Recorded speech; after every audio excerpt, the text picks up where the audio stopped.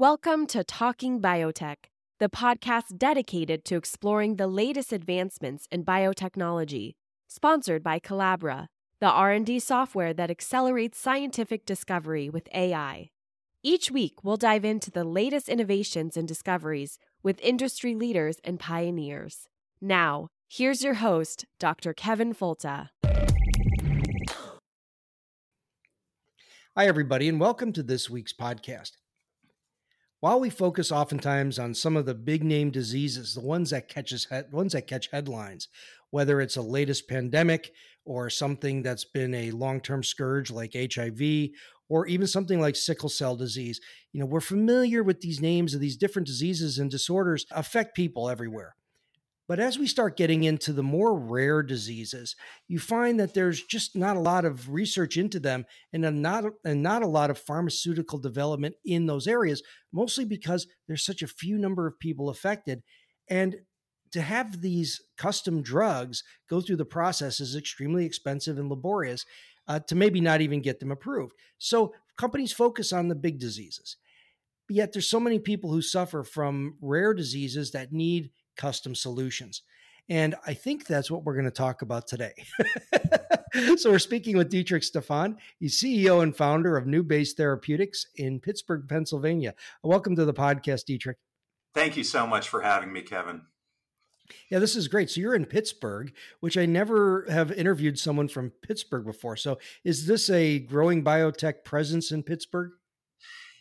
Pittsburgh is interesting because, of course, it was the center of the world during the Industrial Revolution, and the richest man in the world at that time, Andrew Carnegie, hailed from Pittsburgh. And those dollars still remain in Pittsburgh in the form of foundations, which have come to support education and medicine. And so Pittsburgh claims some of the best life sciences and technologies universities such as Carnegie Mellon University. And that's where our innovation came from. And so we decided to break new ground and build here in Pittsburgh.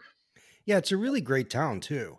I was really surprised when I got to visit there a few years ago. I have a colleague who works up there, and just the number of really cool bridges and neat architecture. It's not that big of a town either. Yeah, it's a wonderful place to live and work, and great people, really authentic people that hail from blue-collar backgrounds, and so we have just a wonderful, dedicated workforce, and a nice advantage is it's probably a half to 2/3 as expensive to do business here, which is always a good thing in this market environment. Especially in a young biotech company. That's fantastic. Well, I started talking about this idea of rare diseases, and I know on your website you mentioned this idea of undruggable, like the things that haven't yet found pharmaceutical cures. And so this approach to rare genetic diseases comes from, at least in your company, at the molecular level. So why is it important to focus on rare diseases? It's such a great question. And as a geneticist by training, every human disease is genetic. And so when I say that, people might be scratching their heads. But, from a genetics point of view, there are really 4 categories of diseases. The first are the rare single gene, often called Mendelian disorders. And that's what we're going to talk about today. Each of these diseases is caused by a misspelling in one particular gene that causes that disease. And while individually rare, there are between 5,000 and 7,000 of these rare genetic diseases that affect up to 10% of the global population. Now, at the risk of belaboring the point, these are often deadly. And so children that are diagnosed with a genetic disease at birth often die before their 5th year of age. And broadly written, 95% of these diseases have no effective therapies whatsoever. So we're going to focus on that today. But the second category is cancer. Cancer is a genetic disease, a purely genetic disease of a single cell, which causes that cell to grow uncontrollably. The third category is infectious diseases, something that's gotten a lot of airtime these days, and that's a foreign genome getting into your body and replicating itself uncontrollably, purely genetic, albeit a different genome. And finally, the fourth bucket are what are called complex genetic diseases. These are the genetic diseases that are going to touch all of us: Alzheimer's disease, diabetes, heart disease. They're caused by inheriting a set of genetic risk factors, often in multiple genes, that then predispose you to environmental triggers. And so that's the landscape of disease from a geneticist's point of view. Yeah, when you said that all diseases are genetic at their base, you did have me scratching my head on that, because we know that there are environmental triggers and different environmental influences, smoking, for instance, which doesn't necessarily have a genetic component unless you're an affectation for addiction or whatever. But it's so, just to clarify, when you say that all diseases are genetic, you're really saying that there's these underlying predispositions that kind of lay a foundation where a more complicated disorder is more likely to form. Yeah, that's right. I'd say in the first three categories we talked about, single gene diseases, cancer, and infectious diseases, those are literally caused by genetics. It's causal. In the case of cancer that you alluded to, the mutation can come from an environmental insult. In this case, smoking. But the result of that is that you mutate the genome and drive that disease downstream just because of a genetic change. The fourth category, you're exactly right. You can think of it as a genetic predisposition that must be, is necessary but not sufficient to cause that disease. And so you do have to bump into the environmental insult and those two to trigger the disease. But the inverse is also true, where if you don't have the disposition or predisposition and you have the insult, you don't get the disease. So genetics are a key driver in common diseases as well. And what are some examples of some relatively rare diseases that, maybe you can give me a good example of something that maybe just a single nucleotide change or very small polymorphism is the basis of that disease?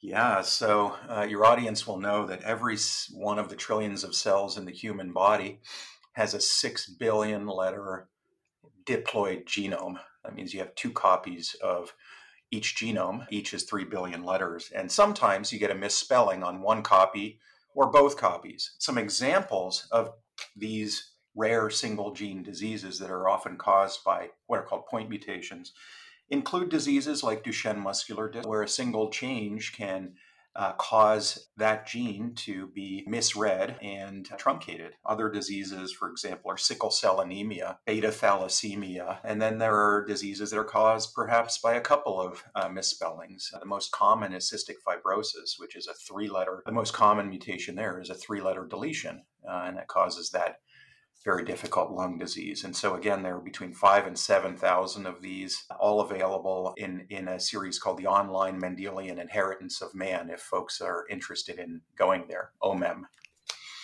Yeah, I'll have to check that out. I guess that along that line, how many of these diseases, or how many diseases that we have, observed over the years are starting to come up with causal genetic associations because of efforts like 23andMe, or, maybe just genome sequencing or analysis of genomics?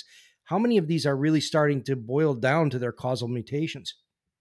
Yeah, it's fascinating, and it gets into exactly what we're doing here at NewBase. And so we started with my description of disease as all being genetic. And we knew that decades ago because of inheritance patterns through families and what's called heritability, where even in these complex genetic diseases, they seem to cluster in families. And so we knew that there was a genetic component to almost every disease. And it took a massive US taxpayer-funded effort called the Human Genome Project in collaboration with the private sector, namely Craig Venter's Celera, to sequence the draft human genome. So we actually had a roadmap, and that was published in draft form in the year 2001. And what that allowed us to do was set up genome centers across the world that would take samples from people with a wide variety of diseases and sift through their genetic makeup and compare them to people without those diseases. So very simple comparisons. But that sort of decade plus long distributed academic effort populated what are called variant databases. And so now you can go online and type in, for example, the Human Mutational Database, HGMD, and on your computer, literally look at the world's catalog of mutations in the genome that cause a myriad number of diseases. Now, we didn't stop there as a community. Thereafter, we said, well, gee, what good is it in a database? We need to build the national and global infrastructure to be able to take a sample from a new person out there who's suffering signs and symptoms of a disease and identify which mutation is driving their disease and get that information back to them. And that led to several exciting companies out in the marketplace that can take a cheek swab, test you, and send the information back. And the companies that I think are doing this in a rigorous way are folks like Invitae and Guardant. The first is for what are called germline diseases. The others are for cancers. So that's how we arrived at today. And NewBase is the capstone on that body of work where we now are drugging genes directly in the genome to nip them in the bud before they cause diseases. And this is where I really started to have questions, because I looked at the website. I really tried to understand exactly what was going on here. But you're talking about developing drugs that the drug itself is almost and this is where you'll have to just correct me, appears to be like a nucleic acid analog. It's not necessarily really even a nucleic acid though, but it binds with affinity to specific DNA bases or RNA in a very specific way.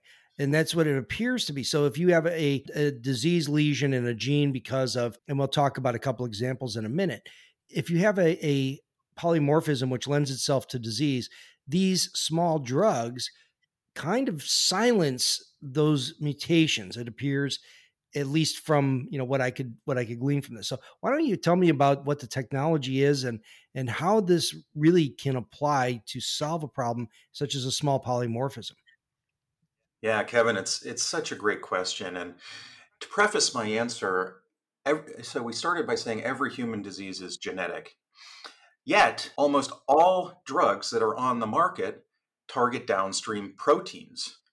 And so you have to scratch your head and say, well, wait, if root causality is at the genome level, because every disease is genetic, why are we drugging proteins, which are the final step in the central dogma? And the reason is because we didn't have the sequence of the genome, so we couldn't develop targeted nucleic acid therapies. And so we just started throwing small molecules at cells from patients and hope that some of them did some beneficial thing and didn't kill the cells. And that's literally the drug development strategy, which gave rise to the vast majority of drugs on market today. Now, after we sequenced the genome and published it and developed genetic variant databases, we started being able to develop genetic medicines. Now, almost all of those are focused on drugging RNA, which is the intermediate step, as you know, between DNA and proteins. And so you have to ask yourself again, well, why are they drugging RNA as opposed to the genome? And the answer there is because the genome has evolved in a double helical structure that we're all familiar with from high school biology to protect itself.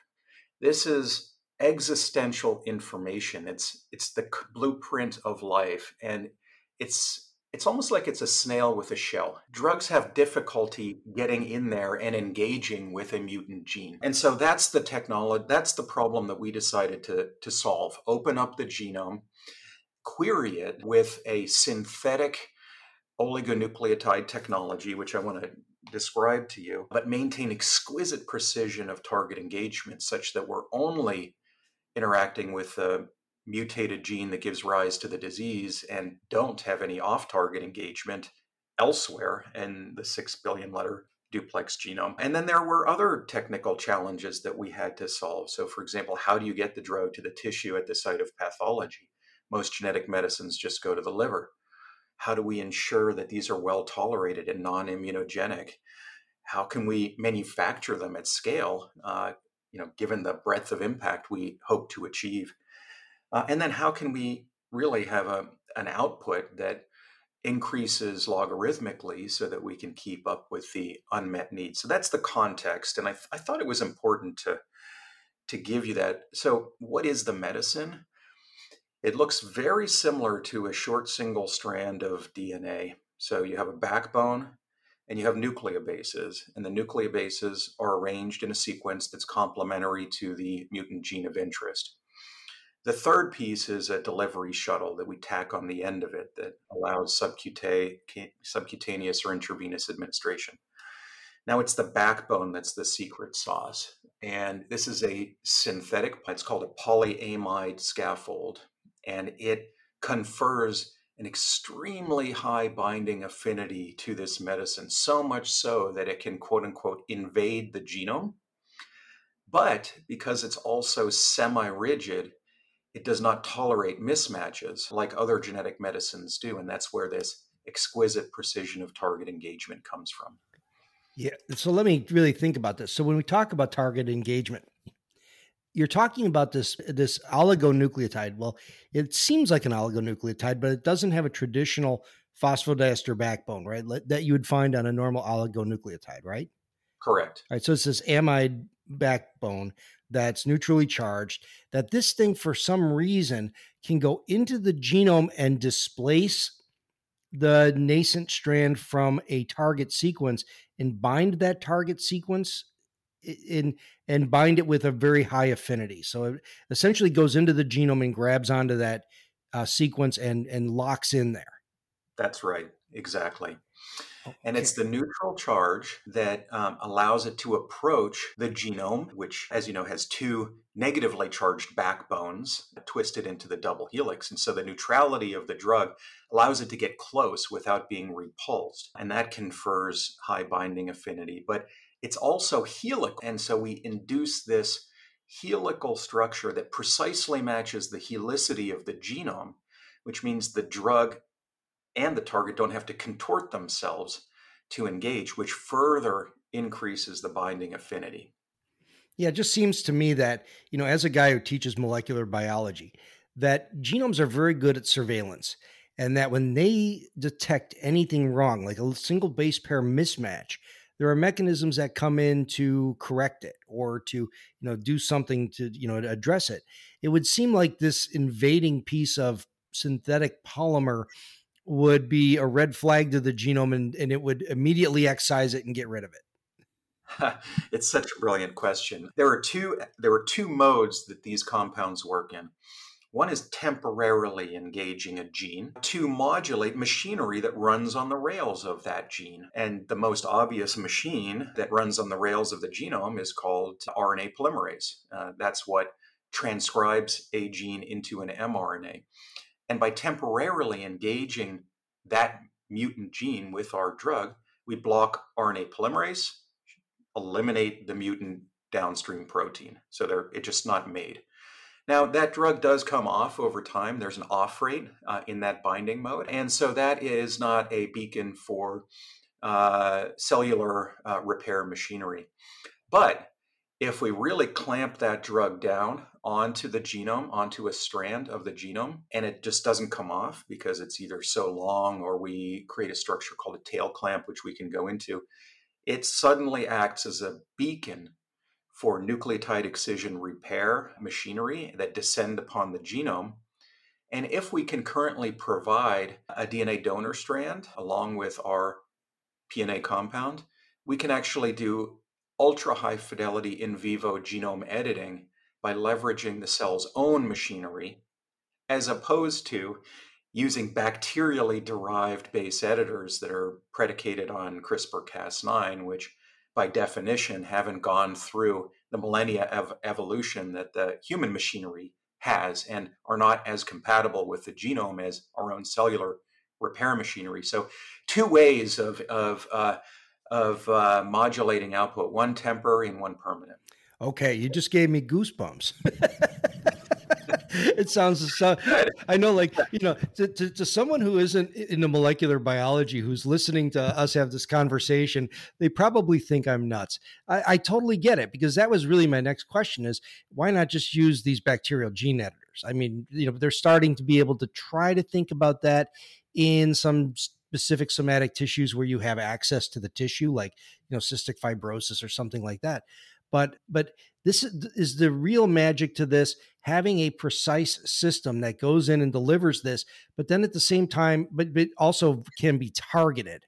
or does it just kind of go everywhere very efficiently and then find it's that, I guess that's the other big question.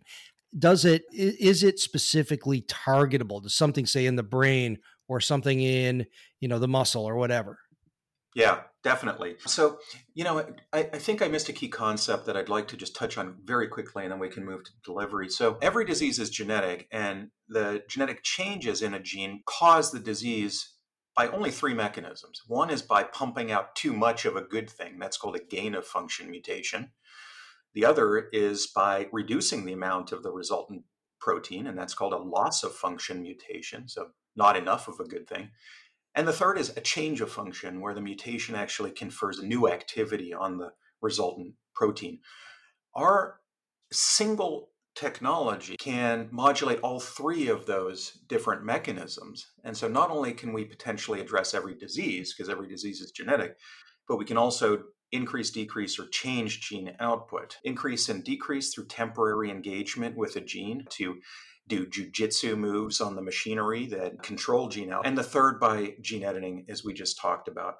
Now, how do we get it to where it needs to act? This is a central challenge in genetic medicines broadly read, and the vast majority of genetic medicines are heavily negatively charged. They're high molecular weight, and when you administer them systemically, they generally go to the liver. And that's because the liver is one of the first organs that the blood sees, but also there are these what are called scavenger receptors in the liver that are geared to clearing out negatively charged nucleic acids. That's a form of protection from infectious disease. And so our medicine is neutral in charge, low molecular weight, so they can slip past the scavenger receptors.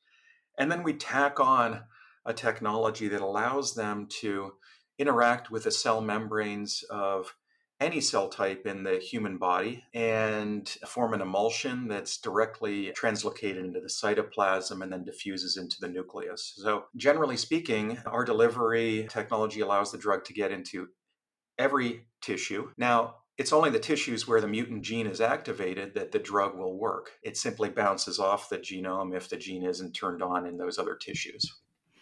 Okay, so it has something to do with a gene being active. So is it something to do with like chromatin organization of the gene, or is it something to do with it being actively transcribed? Yeah, so actively transcribed loci are actually breathing, and meaning the duplex is opening and closing as the transcriptional machinery is acting, and it makes them more accessible to the drug slipping in and querying for sequence complementarity. And then when the genome tries to close back on itself, it can't because of the high binding affinity. And so that's the detailed mechanics behind what we call invasion. And so, yeah, actively transcribed loci are different across different cells and tissue in the body. But in general, if there's a disease that's manifesting in a certain cell type, it's in a gene that's actively transcribed, and that provides a layer of selectivity for the compounds. Maybe another technical question here, and I hope I'm not getting too much in the weeds. But when we talk about specificity of binding, this seems to be so important, especially because we're talking about diseases that may be based on a nucleotide or two difference. And specificity in base pair pairing is dictated by issues like physiological pH and salt concentration and, the hydrogen bonding that happens between those bases. So what is different about the drug that makes it have more affinity, but not too much? Because, if you have maybe a bit of a mismatch, you can sometimes make it stick if the conditions are amenable. So how do you have a drug that is super sticky to find the right target, yet not so sticky that it goes to indiscriminate sites? Yeah, and this is a unique feature of these backbones that in lay parlance they're semi-rigid, meaning they really cannot bend around a mismatch between itself and the nucleic acid target. It would rather pop off and continue its search for a perfect match elsewhere in the genome. And the closest thing I can think of as sort of visual reference is nylon. Nylon's actually very similar chemically to our backbone, and you get a sense for, how it's a little rigid, and that feels very different than a traditional sugar phosphate backbone, which is floppy and loosey-goosey. And for those of you that, used to do molecular biology in the old days, you could get an oligo to stick to a mismatched sequence just by, reducing the temperature of hybridization and so forth. And so that doesn't happen with these by nature of this semi-rigid backbone. Okay, that helps a lot. So we're speaking with Dietrich Stephan. He's the CEO and founder of NewBase Therapeutics. We're talking about drugs that can change the genome and allow different therapies to potentially be delivered to solve rare or pretty much any any genetic disease. So pretty exciting stuff. This is Collabra's Talking Biotech podcast, and we'll be back in just a moment. This episode is brought to you by Collabra, the data monitoring platform designed to reveal research insights and streamline reporting across your organization. With Collabra, you'll gain a comprehensive view of your research workflows, simplifying scientific IP governance, compliance, and analysis. Visit Collabra.app to learn how you can transform your research process today. Collabra.app.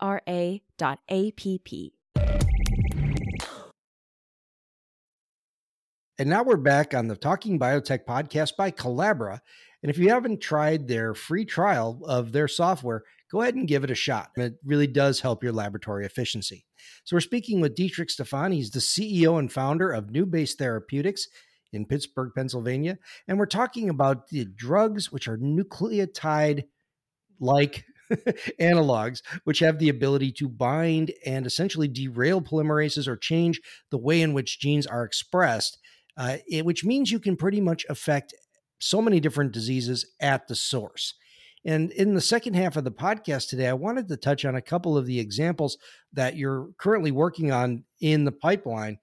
And the first one really is this idea of myotonic dystrophy type 1. What is that disease and what are some of the symptoms?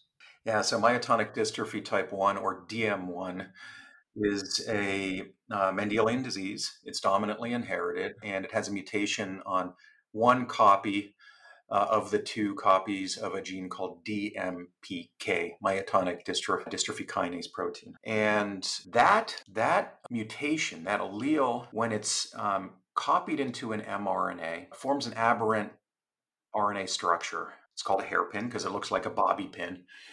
And that acts as a sink or a magnet for a whole bunch of really important proteins in the nucleus. They get sucked onto that hairpin.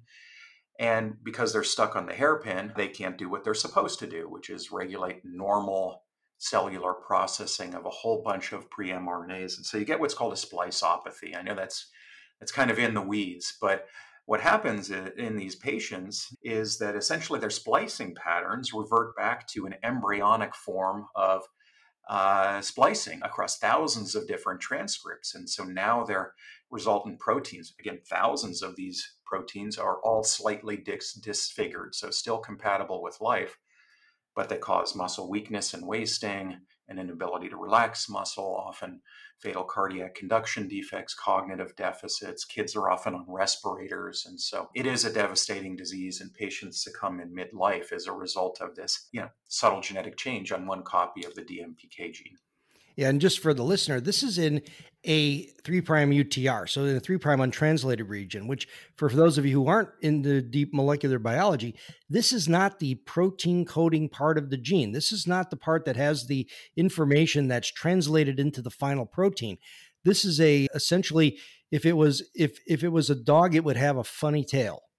And it's that little bit of misinformation in the tail, which causes this aberrant sequestration of these splicing factors and is the root cause of this disease, which is really interesting because it just goes to show how something so subtle could be so devastating. And that it really is interesting. How is that currently treated? Well, it's not. There are no effective therapies for myotonic dystrophy at all, period. And so patients suffer with no hope currently. Devastating. Is it real common? Well, it isn't real common. In terms of being a rare disease, how rare is it? It's actually the most common neuromuscular disease. It affects 1 in 8,000 individuals globally, which means that there are tens of thousands of people in the US alone that suffer from, and again, most succumb to the disease in midlife. And what's the NewBase approach then? So you're, I guess, targeting this 3' UTR region? Yeah, we are. This is a little bit of a divergence from our core focus of drugging the double-stranded genome itself. In this case, we're drugging the double-stranded RNA that's toxic. So it's still a double-stranded structure. It's still refractory to drugging using other genetic medicines. And our drug simply slips in, invades that hairpin, relinearizes it, and sterically displaces all of those inappropriately sequestered splicing proteins. So they can now go do what they're supposed to do in the nucleus. And we've shown that a single dose IV completely rescues normal splicing, rescues the ability of transgenic animals to normally relax their muscles, and will be entering the clinic early next year in patients. So does it restore the normal function of the mutant gene itself? Or is it that one's just eliminated then and you're basically have another copy from the other, the other genome that allows this to function normally? Yeah, so really great question. So that mutant transcript gets stuck in the nucleus because of that hairpin and that aggregate. And you can actually see these aggregates under the microscope using a technology called fluorescence in situ hybridization. They look like little speckles in the nucleus of patient cells. The other is transcribed and exported into the nucleus and forms a healthy protein, but there's not enough of it. There's only 50% of that resultant protein product. And we believe that also contributes to the disease. So not only do you have a spliceopathy, but you have what's called a haploinsufficiency. Half is not enough of the DMPK protein itself. So when we engage that target that's stuck in the nucleus, that mRNA, that hairpin, it linearizes it. And we believe that then allows the transcript to escape into the cytoplasm and be translated. And to your earlier point, the protein coding region is not affected by the mutation and it's not engaged by the drug. And so that translational machinery can restore the haploinsufficiency. And we've seen evidence of that in our preclinical work. So why isn't this therapeutic molecule immunogenic? Yeah, it's a great question. This class of compound has been reported in the academic literature to be quote unquote immunologically inert. And generally, it's because it's a synthetic polymer. And again, I'll reference the nylon example. I think it's just a good sort of intuitive example of how nylon is used to close wounds and is non-immunogenic by nature of its chemistry. And so maybe to go down at the next level, the primary innate immune mechanism recognizes invading foreign DNA and mounts an immune reaction against it are intracellular toll-like receptors, specifically TLR9. And those are present in endosomes, in cells, and when they see nucleic acids being taken up into these endosomes, they recognize them by their negatively charged sugar phosphate backbones. And as soon as that TLR9 recognizes it, it mounts a Th1 innate response that's, triggered by the cell seeing DNA floating around when it shouldn't be, and as a signal of a foreign invasion. And so in this case, our molecules don't have a negatively charged sugar phosphate backbone. And so in that specific instance, we don't see an innate response that's triggered by TLR9. We don't see complement activation. And even an acquired B or T cell response has never been seen before after repeat chronic dosing. And it's a little less clear as to why antibodies can't recognize these compounds, but we've never seen an acquired response either. No, very good. Because it seems like the big question, but that's great that it evades this. So according to your website, the other disease which is currently focus of the company is Huntington's disease. And so Huntington's disease is also pretty interesting in terms of its molecular basis. Can you touch on that and maybe a little bit about the disease symptoms? Yeah, Huntington's disease is among the most horrific diseases that any of us will hopefully never encounter, but it's also a dominant genetic disease where one copy of a gene called Huntington has a trinucleotide repeat expansion in exon 1. And all of us have a short set of repeat units in exon 1 of the HTT gene. But in some patients or in some individuals, the repeat becomes unstable and expands excessively. And when that happens, the resultant protein has with polyglutamine run in it. So there are more of these glutamine molecules that cause the protein to become very sticky and aggregate within neurons. We believe that's the dominant mechanism behind the disease. And those intraneuronal aggregates actually kill the neurons. And so what happens is neurons start dying and patients stop losing the ability to walk and talk and think. And eventually the patient dies because their brain dies. And their children, 50% of them will carry the mutant gene and agonize over whether to get tested in the absence of any therapy whatsoever. Yeah, it is a devastating one. I had a student who went to study this in Cambridge for a while, and just a devastating disease. So what is the approach from your company in terms of a therapeutic? So our compounds are targeted against that expanded CAG repeat unit in the exon 1 of the gene itself at the DNA level. And so this is sort of in our core sweet spot as a company drugging the double-stranded genome.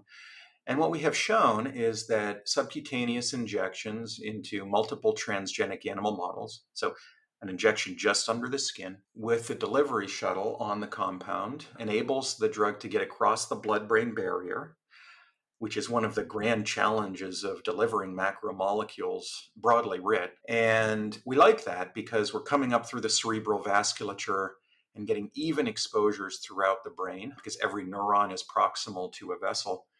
And then the compound enters the neuron body, gets into the nucleus, invades the gene in exon 1, and selectively shuts down transcription of the mutant. And we've seen statistically significant decreases in mutant Huntington protein in the brains of those multiple transgenic animal models. And we're extremely excited about this because we want to preserve normal, healthy Huntington protein, which is essential for life. So we think we've got a winning solution here. The other nuance is that there are other tissues in Huntington's patients that are affected, and other folks are simply trying to squirt their genetic medicines into the brain compartment itself and are ignoring those other tissues that have pathologies in them. And so a systemic route allows us to address the disease as a whole body solution. It really is pretty amazing. So the drug that your company has designed identifies the codons that encode this polynucleotide repeat and are able to shut down transcription from those aberrant genes. That's right. Okay, so I just want to make sure I had that right. So is this something that if you were to be tested and you have the mutant allele, that you would maybe take this drug as almost a prophylactic against further expansion of the nucleotide repeats that would lead to the aberrant protein? Absolutely. That's our bullseye. That's our target on the horizon. And, given an individual is born with the mutation, but doesn't develop symptoms until midlife, it's a relatively slow progressing disease in the context of a lifespan. And so if we can get an individual from an affected patient tested early in life because of their family history and get in a decade before first symptom onset, we firmly believe we can push out the onset of the disease significantly by decades, or even balance it with a healthy lifespan and eliminate the disease. Now, the clinical development strategy around getting there is a little complicated and nuanced, but that's where we're driving as a company. Yeah, but right now you're strictly working in animal models that express perhaps the human protein in its mutant form and can show that it can be suppressed. That's right. Yeah, so that's pretty good stuff. So what else is happening in the pipeline right now in terms of other diseases that you're targeting? Yeah, so we decided we also wanted to take a run at the two most prevalent cancer-causing mutations on the planet. These 2-point mutations account for and cause 15% of all cancers across the globe, and there are no therapeutic solutions to address this activated oncogene. The oncogene is called KRAS, K-R-A-S, and the two most prevalent mutations in KRAS are called G12D and G12V, as in Victor. and they cause a myriad of different tumor types: pancreatic, lung, colon, and the list goes on. And they're among the most deadly because no one has developed any drugs that target these activated oncogenes or their resultant proteins. And so it plays to the sweet spot of our technology. So we can put a lock right on top of the mutation, on top of the point mutation, and inhibit RNA polymerase from forming a mutant mRNA or a cancer-driving protein. And we've shown that we can do this in cells from people with cancer, selectively shut down the KRAS oncogene, inhibit the downstream signaling that drives cells uncontrollably to divide.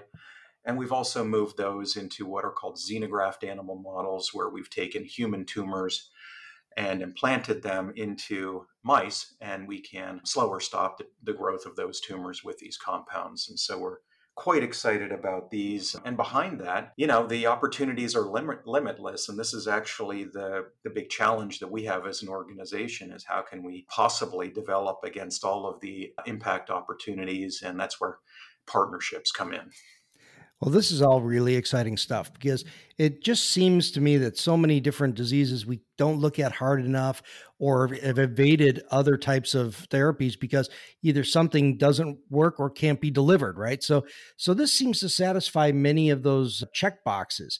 So if people want to learn more about what's happening with the company, where can they look online? Yeah, please visit us at our website, NewBase Therapeutics, NewBaseTherapeutics.com. We're also on LinkedIn and Twitter if you simply search for NewBase. And please feel free to reach out if you have any questions. Yeah, and NewBase is NEUBASE. Correct. Yeah, don't look at NUBase or NEW base. Who knows what you'll get. But NEUBASE Therapeutics. Well, Dietrich, thank you very much for joining me today. I really appreciate it. And do me a favor, and as breakthroughs happen, I would love to have you back and talk about more of this, because it's an intriguing technology that apparently has the potential to do a lot of good things. Well, I salute you for what you're doing to educate the world as to all of these exciting new breakthroughs in healthcare, and it would be a real pleasure to join you again. And as always, thank you very much for listening to the Talking Biotech podcast. Your reviews, your sharing the information about the podcast really does work. Bigger followings every year as we're entering into year 8 of the podcast. And it's all because we have excellent listeners that share this podcast. Thank you very much for listening, and we'll talk to you again next week. You've been listening to Talking Biotech, sponsored by Collabra, the platform that bridges the gap between siloed research tools. With Collabra's electronic lab notebook, scientists can work together in real time, sharing data and insights with ease. Revolutionize your research collaboration. Sign up for a demo today at collabra.app, COLABRA.app.